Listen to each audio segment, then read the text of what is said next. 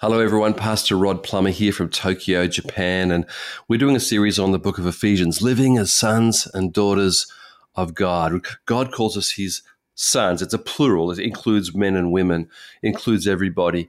And we're going to read here verse 7 as Paul goes on to talk about the incredible benefits of knowing Jesus, of being sons and daughters. Verse 7, Ephesians 1:7, in him, in Jesus, we have redemption through his blood, the forgiveness of sins in accordance with the riches of God's grace. This word redemption is an interesting word. It means to buy back in the marketplace. Jesus went to the marketplace of the universe and bought our souls back.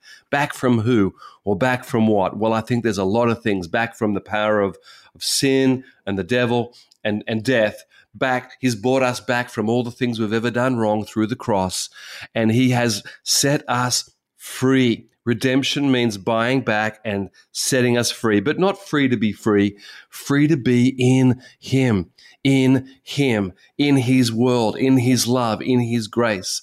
Now, this word redemption is sort of unusual in our world, but let me say to you, I met a couple.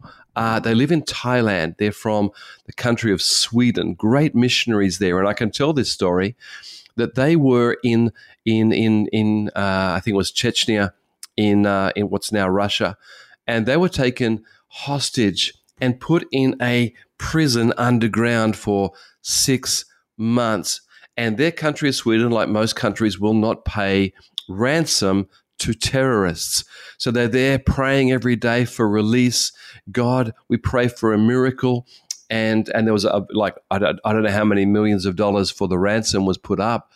But all of a sudden, a mystery person in Switzerland, a different country, a mystery person in Switzerland said to the terrorist group, I will personally come and pay that money for their release. It's like a movie. And so all of a sudden, one day they were taken out of the prison, taken to an airport, given to the Swiss person in exchange for the money.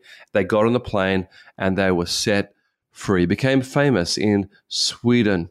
This is the illogical, impossible exchange that happens with redemption.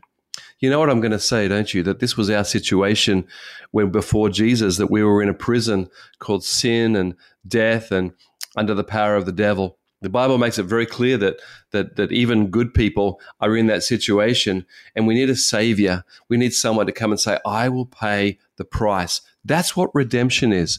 So God so loved us. He wanted us as his sons and daughters that he looked down, and the Bible says in John 3:16, for God so loved the world that he gave his only son, that whoever believes in him will not die but have everlasting life.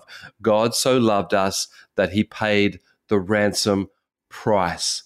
Who did he pay it to? I don't understand that, but to the universal concept of justice and law, it was paid. And so Rod and you, if you're in Jesus, can be set free with the ransom exchange. We are truly free from our sin and free to go to heaven. But we're not free to be free.